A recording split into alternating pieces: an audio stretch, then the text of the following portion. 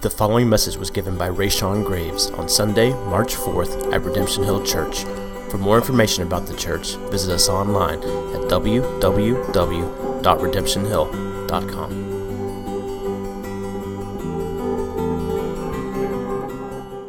Good morning. If you've got your Bibles, you can turn to Ezra chapter 5. Ezra chapter 5, that's where we're going to be at today. We're going to be covering Ezra chapter 5 through chapter 6. It's a running joke on some friends of mine. You see online, all these references to their pastors making Black Panther references in their sermons. I promise you I won't do that.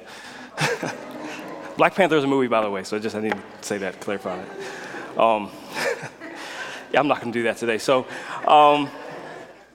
if you're in Ezra chapter 5, I'm going to take a brief moment to pray for us, and then we'll go ahead and get started.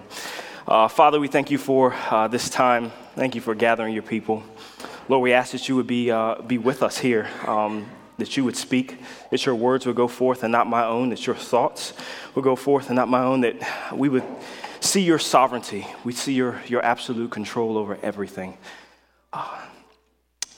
And that we would trust in that. We would trust in you, Lord. We ask that Jesus would be made much of, the good news of the gospel and his perfect life lived in our place and his sacrificial death for our sin. Help us to see that in Ezra 5 and 6. So we thank you for these things in Jesus' name. Amen. The question, why bother? It's what Rick Alexander, an unemployed carpenter in Florida, Jeff Dutton, a PhD and former neuroscientist, and Jenny Salinas, a single mom and former marketing manager, will all tell you about how they're dealing with unemployment. Each of them highly qualified and experienced in their field. They've all been unable to find work in this economy. They're unemployed, but this is a different kind of unemployment. It's a kind that doesn't really show up in the national unemployment rate. They're called discouraged workers. And whether it's due to discrimination or shortage of jobs in their field, lack of skills, disability, or discouraged workers are often people who have given up altogether on looking for employment for one reason or another. Fervently filling out hundreds of job applications turns into not even looking for jobs. The motivation of providing for one's family, it quickly turns into shame for not being self-reliant. Days without a job turns into weeks, weeks turn into months, months turn into years. Sometimes identity's lost.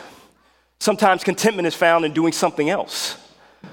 But most of the time, the discouragement, it just debilitates. Well, God's people in Ezra chapter 5, they've become the type of discouraged workers. Inability to work on the unfinished temple is turned into unwillingness to work. Obedience to God's purposes is taken a back seat. And last week we saw that the work of rebuilding the temple, it was brought to an immediate halt when King Artaxerxes wrote a letter that painted the entire project as a threat to empires everywhere, which was a major setback for God's people. And so now for nearly 20 years, the temple construction that once evoked joy from God's people, once viewed as a sign of restoration, it now triggers despair and sadness during this lengthy period of inactivity. It's like every time you walk by this unfinished temple, this unfinished project with its red and yellow tape everywhere, it just evokes all kinds of questions and emotions. For God's people, it's probably they were feeling feelings of uncertainty, wondering, is this ever going to be finished? It's been 16 years. How much longer is it going to be before this temple is done? Maybe they experience feelings of doubt. Wondering, is God even for us anymore? Because if he was for us, wouldn't the temple be finished already? Is God even with us? Maybe they experience feelings of shame and regret, thinking that we must have really done something to offend God this time. This is punishment. He's done with us. After releasing us from captivity for 70 years and bringing us back to Jerusalem, now the temple's at a halt. Where is God? Maybe they were saying to themselves, if our ancestors had just never messed up, if we or them had just never found ourselves underneath God's wrath, we wouldn't even be in this predicament. As a people, Israel used to be on top of the world. No regulations, no restrictions when it came to building their glorious first temple that Solomon built. But now all these decrees and restrictions and red tape. And the one response that's probably more present than all others during this time is the one evoked by apathy. Why bother? It's the response that essentially says, it's whatever. I don't really care what happens to the temple. I'm not sure what God thinks of us right now. And if I'm honest, I'm not really thinking about God. Brothers and sisters, it's the same thing that happens to us during those times when, as God's people, we neglect what God calls us to. When obedience is at a standstill and the only thing that seems worth any effort is looking out for ourselves. How do you respond in the moments of spiritual inactivity?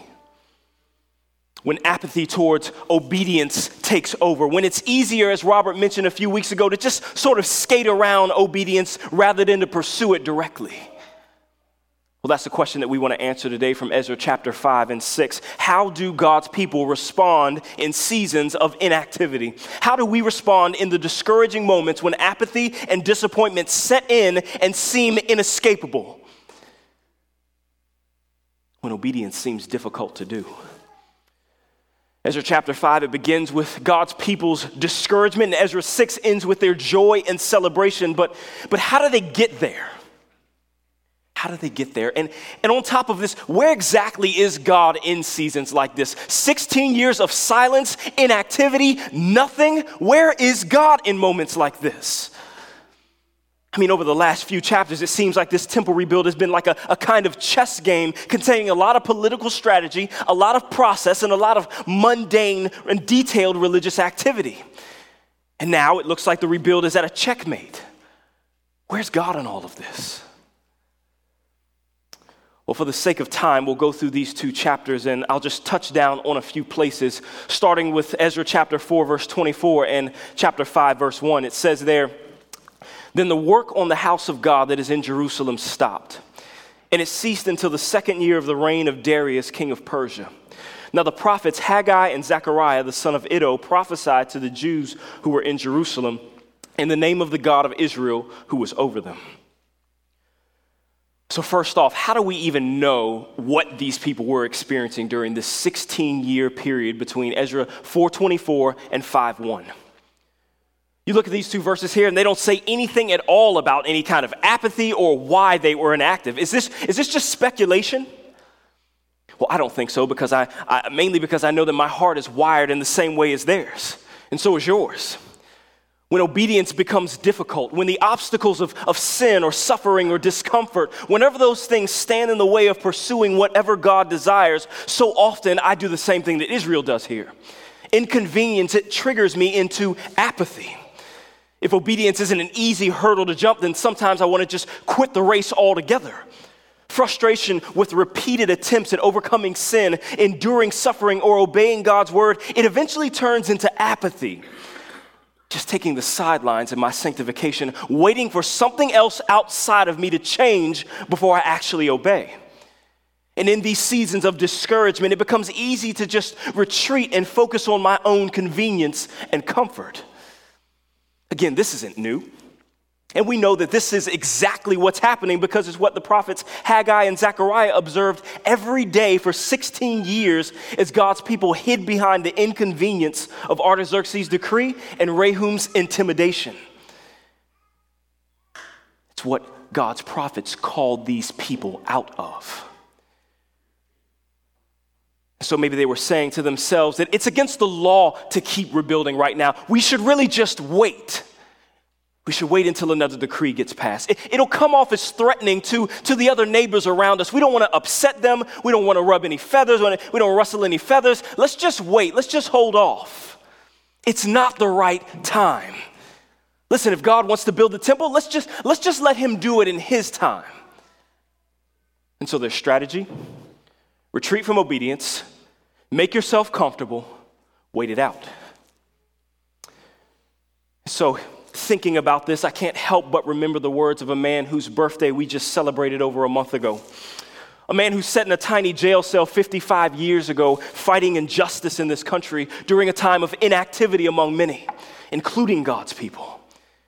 And this man, he wrote these words prophetically to a people who were content with retreating from obedience, comfortable in sinfulness. and content to wait for the right time. He said this, he said, "Frankly, I have yet to engage in a direct action campaign that was well-timed in the view of those who have not suffered unduly from the disease of segregation. For years now, I have heard the word wait. It rings in the ear of every Negro with piercing familiarity. This wait has almost always meant never. We must come to see with one of our distinguished jurists that justice too long delayed is justice denied." Martin Luther King's words in Birmingham jail echo Haggai's in Jerusalem. In Haggai chapter 1, the prophet says these words to Zerubbabel, governor of Judah, "Thus says the Lord of hosts, these people say the time has not yet come. Wait to rebuild the house of the Lord. Is it a time for you yourselves to dwell in your paneled houses while this house lies in ruins? Consider your ways. You have sown much and harvested little. You eat, but you never have enough. You drink, but never have your fill. You clothe yourself, but no one is warm. And he who earns wages does so to put them in a bag with holes." This 16 years was the wait that was turning into the never. It was a delaying of obedience that would eventually become a denial of God's purposes. Is this where you are in obedience? This kind of spiritual inactivity and apathy, it keeps us from pursuing God's mission, and instead we often sinfully pursue our own. Our priorities and our comfort becomes elevated above God's mission and his purposes. It's exactly why these people were using supplies meant for the construction of the temple for construction on their own houses, working for their own ultimate ends, eating and drinking for their own ultimate satisfaction, and yet it was all insufficient. And so while the first chapter of Haggai's book addresses the inactivity of the people's hands concerning the temple, the first chapter of Zechariah's book addresses the spiritual inactivity of their hearts. Zechariah chapter 1, it declares to God's people in the midst of their discouragement, "Return to me, and I'll return to you. Don't be like your forefathers who didn't listen when I warned them, who were rebellious." Zechariah is looking to motivate the people to repentance. He addresses the spiritual apathy and inactivity of the hearts of God's people and this whole collective attitude of it's whatever, why bother? See, even though they feel that God is distant from them because of past shame and future uncertainty, God through Zechariah calls them to turning their hearts towards him in trust for provision, for comfort, and for protection. Overall, both of these prophets, Haggai and Zechariah, they call for the recommitment of the hearts and the hands of God's people to obedience to God and his mission. And look how this happens. It happens not primarily through the words of Haggai or Zechariah, but through the word of God. You want to know where God is in seasons like this? This is where God is in Ezra chapter 5. He is the God who is over them. He is watching them. He knows exactly where they are and exactly what their hearts are dealing with. In the thick of their inactivity, as they're stalling out in their obedience, God is providentially speaking to them, ever aware of what the circumstances are, all the while convicting them of sin and calling them to repentance. And now we see that God's word comes to God's people. Listen, he will not leave us to ourselves in our discouragement or our disobedience. He won't sit by in our sanctification while we wait in resistance to obedience. Through God's word, God is providentially and powerfully proactive in pursuing us, convicting us of sin, and then calling us to turn to him in repentance. Brothers and sisters, is this what happens when you open your Bibles in the moments and the seasons of discouragement? God's word, it comes for us. It convicts us. It calls us in turning our hearts to repentance. One more thing about the message of these two prophets is when God is speaking to them, God isn't calling for the people's obedience because it will earn them anything with him. Haggai and Zechariah, their message isn't obedience for the sake of acceptance. Rather, it's because of God's already established faithful love for his people, because he's for them, because he's already with them, that he pursues them in their disobedience and then moves them towards obedience. Listen, I encourage you to read both of these minor prophets this week. It won't take you much time because you'll see that God spurring his people to obedience, it's purely from his grace. It's purely from his covenantal commitment to them. It's why God can speak through Haggai and say to the people, listen, work, make effort, work, for I am with you, declares the Lord of hosts, according to the covenant that I made with you when you came out of Egypt. My spirit remains in your midst. Fear not. It's the same thing the Apostle Paul tells us concerning our obedience. To work, make effort. Work out your own salvation with fear and trembling. For it is God who works in you, both to will and to work for his good pleasure. Listen, God calls us as his people to make efforts in obedience to him, to pursue his purposes. But we aren't ever alone in our striving to obey. God is for us, God is with us, and God's Spirit is within us, even when obedience is difficult, even in our resistance, even when obedience is greatly inconvenient to us. God himself is with us, for us, within us, graciously driving us to obey.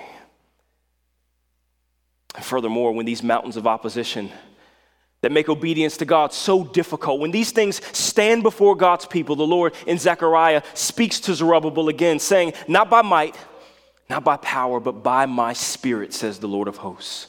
Who are you, O great mountain? Before Zerubbabel, you shall become a plain. And he shall bring forward the top stone, the finishing stone of the temple, foreseeing its future glory. He shall bring forward the top stone amid shouts of grace, grace to it. Listen, God's Spirit working through God's word is always with God's people, driving us graciously to do God's will for his glory and for our joy. Everything that we need to pursue God's purposes obediently, it doesn't rest on our own ability. It doesn't rest within our own strength, but it's through God's Spirit who is with us. And so the question for us is this: does the knowledge and experience of God's grace and his covenantal commitment to us as seen and revealed in his word, does this drive us to obedience? Does God's grace and what he has done for us motivate us and move us to pursue his purposes, to pursue his will?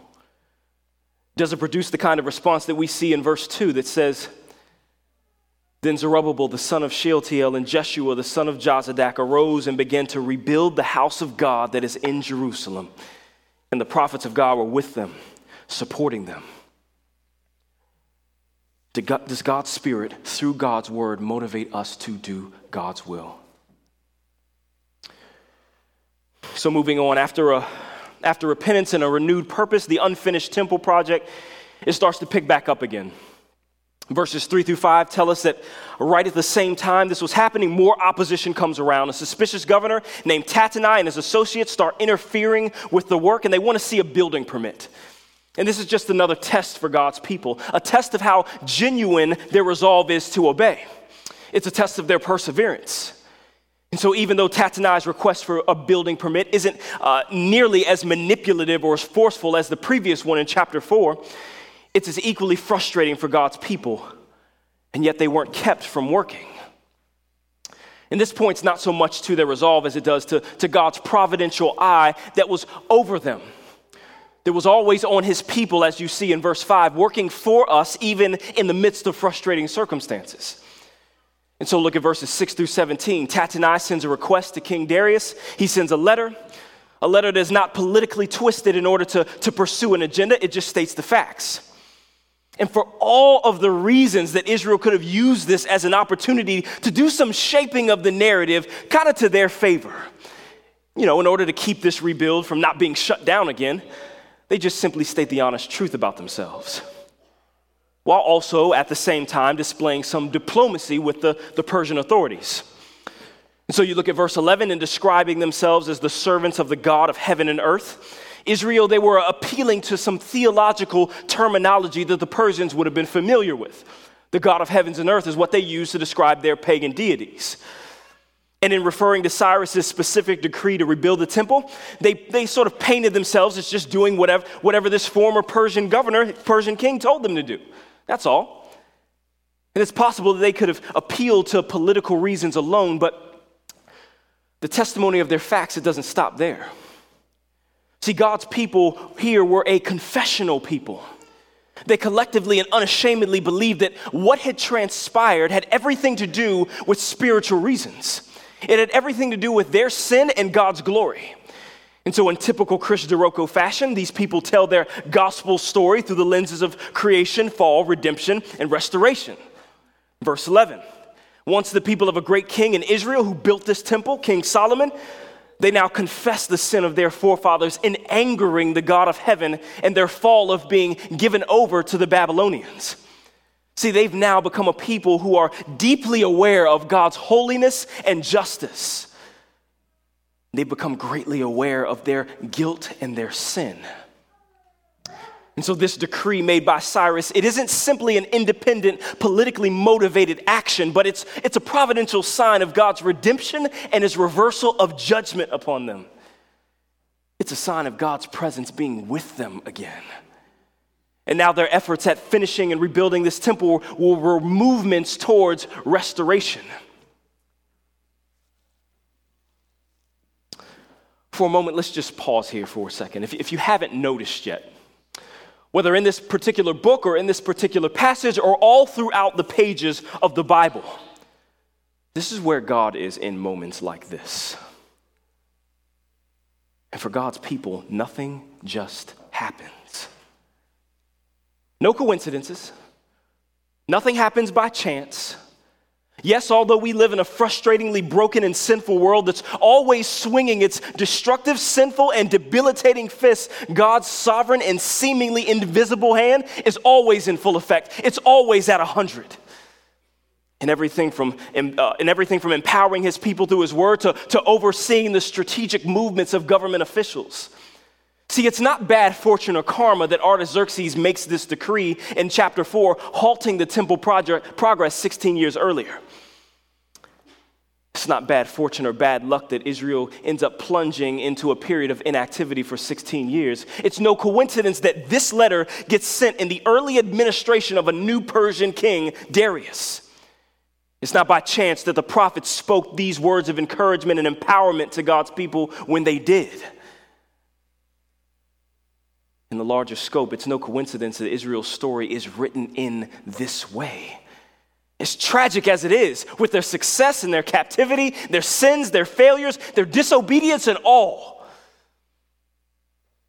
And it's also no coincidence that your story is written in the way it is either. With your inconveniences, your frustrations, your sin, your failures, your suffering, your embarrassments, your brokenness. So maybe you've asked yourself, in looking at your life and in looking at some of the terrible things that maybe you've experienced,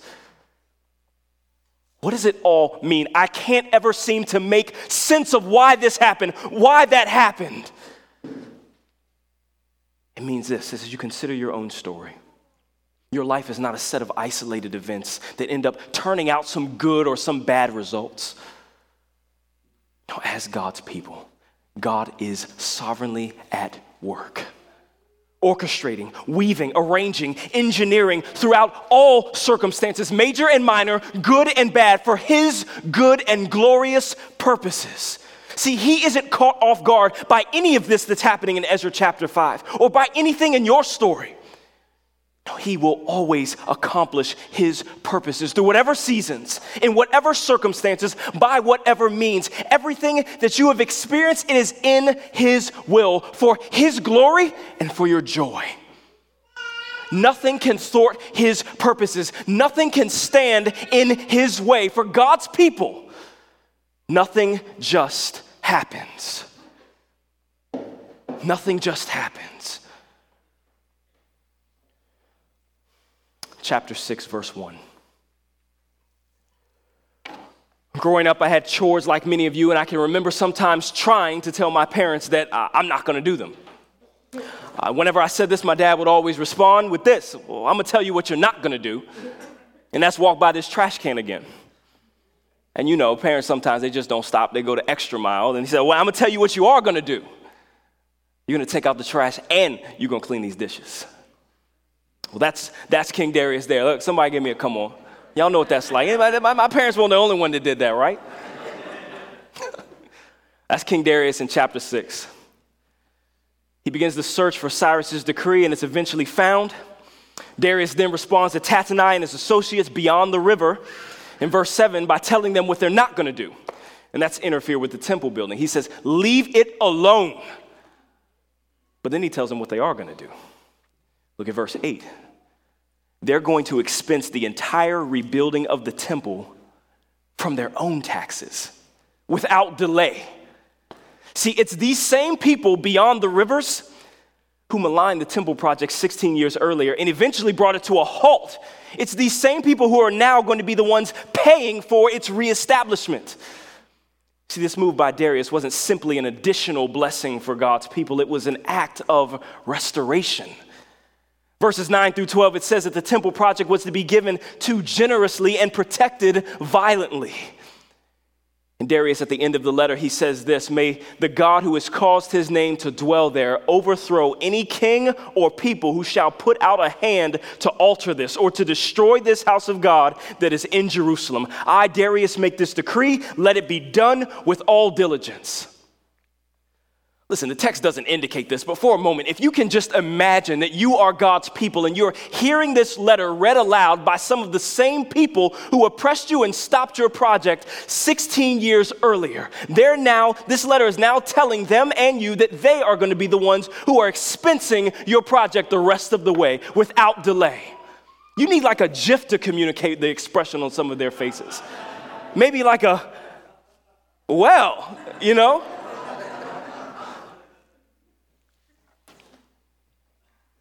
Listen, look at what's happening here. Verses 13 through 22, 4 years later, the temple is finished. God's people are encouraged through God's word that's been enabling them all the way to accomplish God's will.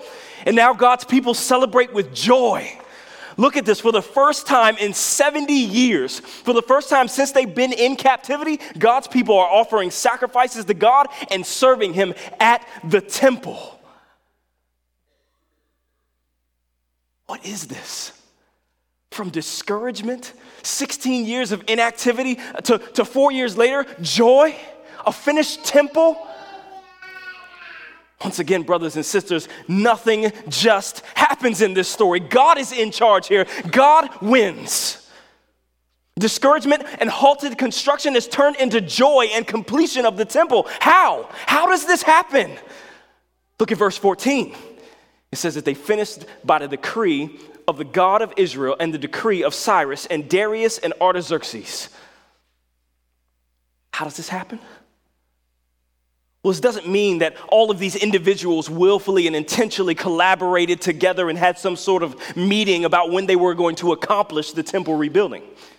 No, it means this. It means that every other decree that came after God's was subject to God's sovereign purposes. See, even Artaxerxes' decree to halt the rebuild for 16 years, even in his sinful misunderstanding of God's mission and in his resistance to it, Artaxerxes actually fulfills the will of God. It's right on time. How? Look at verse 15. Because the house of God was finished on the 3rd day of the month of Adar in the 6th year of the reign of Darius. What's so significant about this date? It's exactly what God decreed long before any of this happened. It's been exactly 70 years since the destruction of the first temple, 70 years since Israel was placed under God's wrath into Babylonian captivity as foretold by the prophet Jeremiah, and then 70 years since the Lord, through the same prophet Jeremiah, promised to restore his people in Jerusalem. In Jeremiah chapter 29, your favorite bookstore's favorite verse. For thus says the Lord, when 70 years are completed for Babylon, I will visit you and I will fulfill to you my promise and bring you back to this place. For I know the plans that I have for you, saith the Lord. Plans, I'm just going to trail off. Y'all know the rest. Listen, God's decree stands. God wins. You want to know where God's been in the story? Do you want to know where God is? He's at work. He's at work for his glory and for the joy of his people through every kind of season and circumstance, whether progress, setback, inactivity, obstacles, and even sin. His purposes always win. Listen, brothers and sisters, this isn't the cliche, everything happens for a reason. This isn't the shallow, it'll all turn out fine in the end. No, this is biblical sovereignty and providence. And because God always wins, so do his people, even when winning feels like losing. Listen, I cannot guarantee you that your life will not be hard, or that it'll even get better soon, or that you won't face discouragement or long seasons of wondering, where in the world is God in my life? But listen, God's word isn't promising us an easy life for God's people, but it promises us a purposeful life. One where God always wins and where our lives at all times are rooted in the all-powerful, all-loving purposes of this gracious God. Where our lives are in his hands and nothing can thwart his purposes. Nothing can stop what he will achieve for his glory and our joy. Nothing just happens for God's people. Look at verse 19. In verse 19, the people celebrate the Passover and the Feast of Unleavened Bread. After the temple's completion, sacrifices they're being made to atone for their national guilt. Although during this first traveling back to Jerusalem, that 2 tribes of Israel came back, they were making atonement sacrifices for people who hadn't even begun to experience this reality yet. There's something in there. Jewish exiles and their converted Gentile neighbors, they celebrate the finished temple and the Feast of Unleavened Bread together. Jews and Gentiles celebrating the Passover, marking a period of newness for the people of God. Worship of Yahweh as according to the Mosaic order in the first 5 books of the Bible, it's been restored. The people who were once marked by apathy and disobedience, they've now become people who are marked by joy. Why? Why are they joyful? Verse 22. Because the Lord made them joyful. And it turned the heart of the king of Assyria to them. Listen, the foundation of our joy, the foundation of our eternal joy is in the sovereignty of this God who orchestrates all things and is always with and for his people. Because God is for us, because he is committed to us faithfully in his power and in his providence, God's people can rest. God's people can rejoice confidently in our sovereign God who always wins. We can have assurance. We can have confidence that this unseen player in every moment of our lives is always working for his glory and our eternal good.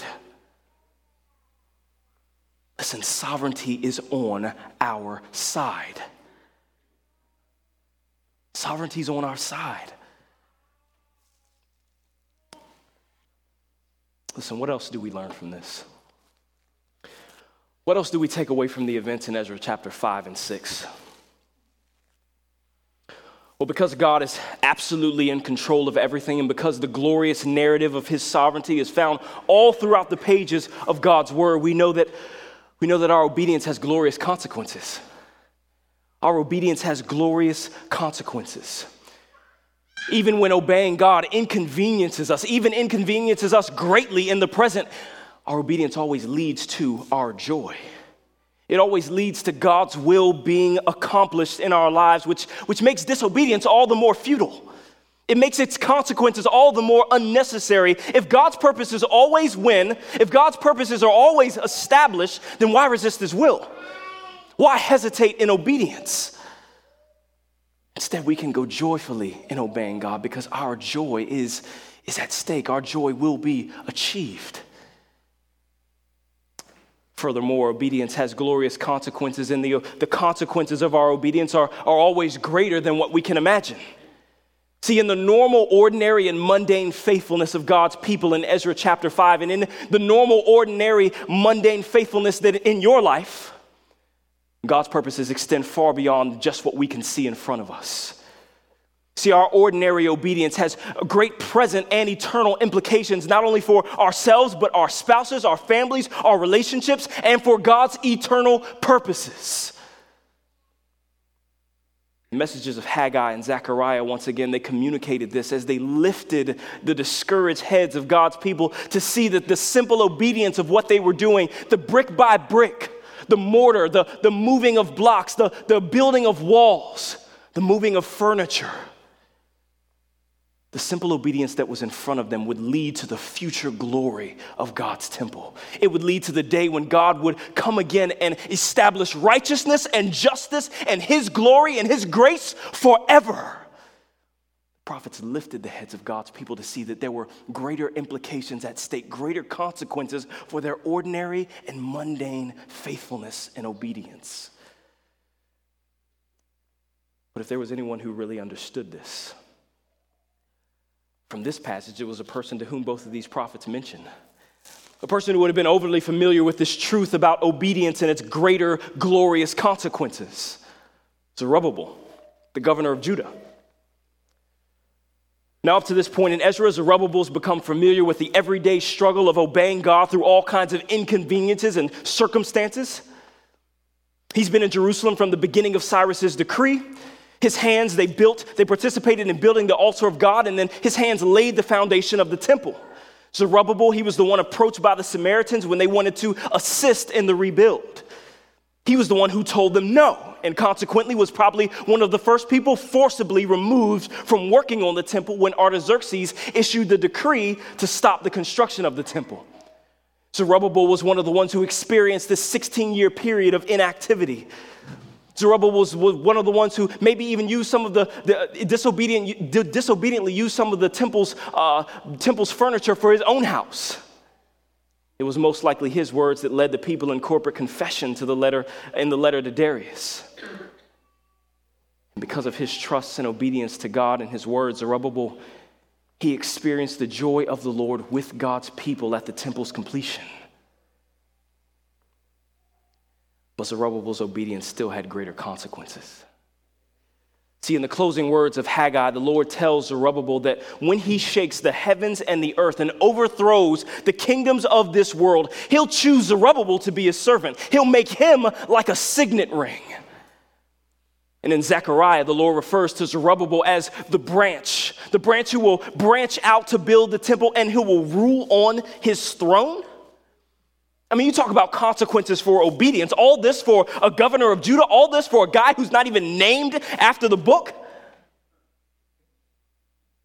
All this for a man who plays such a seemingly ordinary role in this narrative. Look, this isn't the last place that we'll see Zerubbabel's name, and it's not the last time that we'll see the consequences of Zerubbabel's obedience in rebuilding the temple. See, Haggai and Zechariah, they refer to him as a signet ring and as a branch, but Matthew's gospel, it actually calls Zerubbabel something else. It refers to him as a father. You see, Zerubbabel's temple points to something greater, and Zerubbabel himself points to someone greater. Zerubbabel's name is found in the lineage of God's promised Messiah. God's promised Messiah who will eventually stand in this same temple built by his ancestor during another Passover, and when he's confronted by opposition, he'll declare to them, destroy this temple and I'll rebuild it in 3 days.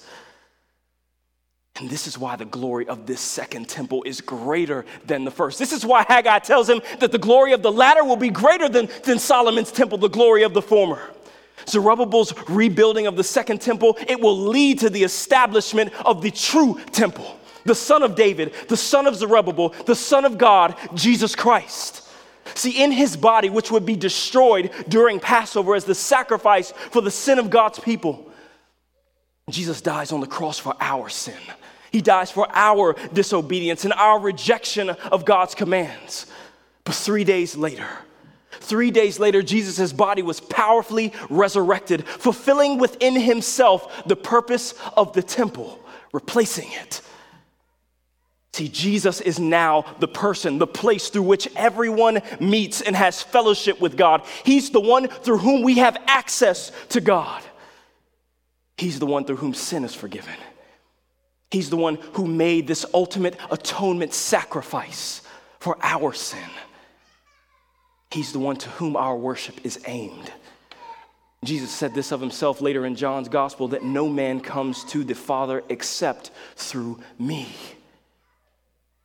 And he also says that, listen, one greater than the temple is here. And it's this Jesus. He is the greater temple. And in his life of perfect obedience, always fulfilling God's commands, he lives in the place of disobedient people like us. See, when our hands were inactive to God's purposes, his hands fulfilled God's commands, and they were pierced for our transgressions.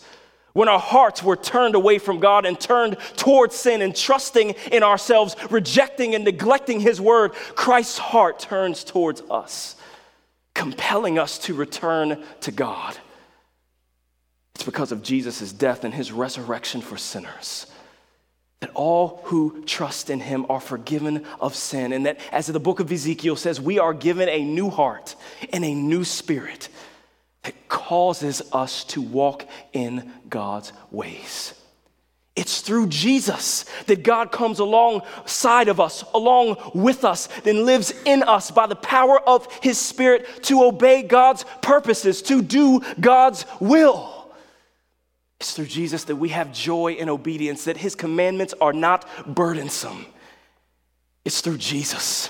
It's through Jesus that God himself has placed himself sovereignly on our side and works providentially for us, coming alongside with us, encouraging us and enabling us to obey, but also working all things together in our lives. Seasons of discouragement, disappointment, suffering, anxiety, fear, embarrassing things. Because of his power and providence through Christ, God is for us and with us, working together everything in our lives for the good of conforming us into the image of Jesus, of glorifying us, of giving us joy forever with him. Listen, today, will you hear God's word? Will you trust him? Will you turn from the moments of the discouraging moments when obedience seems hard, when disobedience seems better? Will you turn from those moments and turn and trust him? Trust him for your joy. Listen, we'll transition to the portion of the service where we celebrate and reflect on the life and the death of Jesus, his resurrection, where we're refreshed and reminded of what he accomplished for us, where his body, his temple was torn down and rebuilt in 3 days so that you and I could have access to God. See, what we could never accomplish on our own, what we could never rebuild or establish in forging our relationship to God, Christ has accomplished for us in 3 hours on a cross. In 3 days being resurrected. Because of him, we can have joy. We can be reminded that his body was broken for us, that his blood was shed for our sin. And we can be refreshed with joy in the grace of God and knowing that he accepts us. He is for us. He is with us. I want you to take some time to just reflect. Repent of any of the disobedience maybe that's been in your heart from this week, this month, this life. Turn to God and trust him. And if your trust is in God, if your trust is in the perfect sacrifice of Christ, come forward and receive communion. But if you're here today and maybe you say that, I'm not sure where my hope is. I'm not sure what to think about this sovereign God and what to think about my own life and its events. Listen, if I could encourage you, I would tell you that if you are here today, it's not by accident. It's not by chance. It's because the sovereign God has brought you here to hear his word so that you can trust in him, so that you can turn from disobedience, so that you can turn from discouragement, and you can turn to him for joy. for life, for grace, for forgiveness. If your trust is not in this God today, through what he has done through his son Jesus, just remain at your seat during this time. Talk to him. He's brought you here so you can talk to him. Talk to someone else. Talk to maybe one of the people that you see coming up who are receiving and being reminded of this grace that we've received. So let's take a moment to reflect, and we'll come forward and receive communion. You've been listening to a message by Rayshawn Graves given at Redemption Hill Church in Richmond, Virginia. For more information on the church and to hear other messages, please visit us online at www.redemptionhill.com.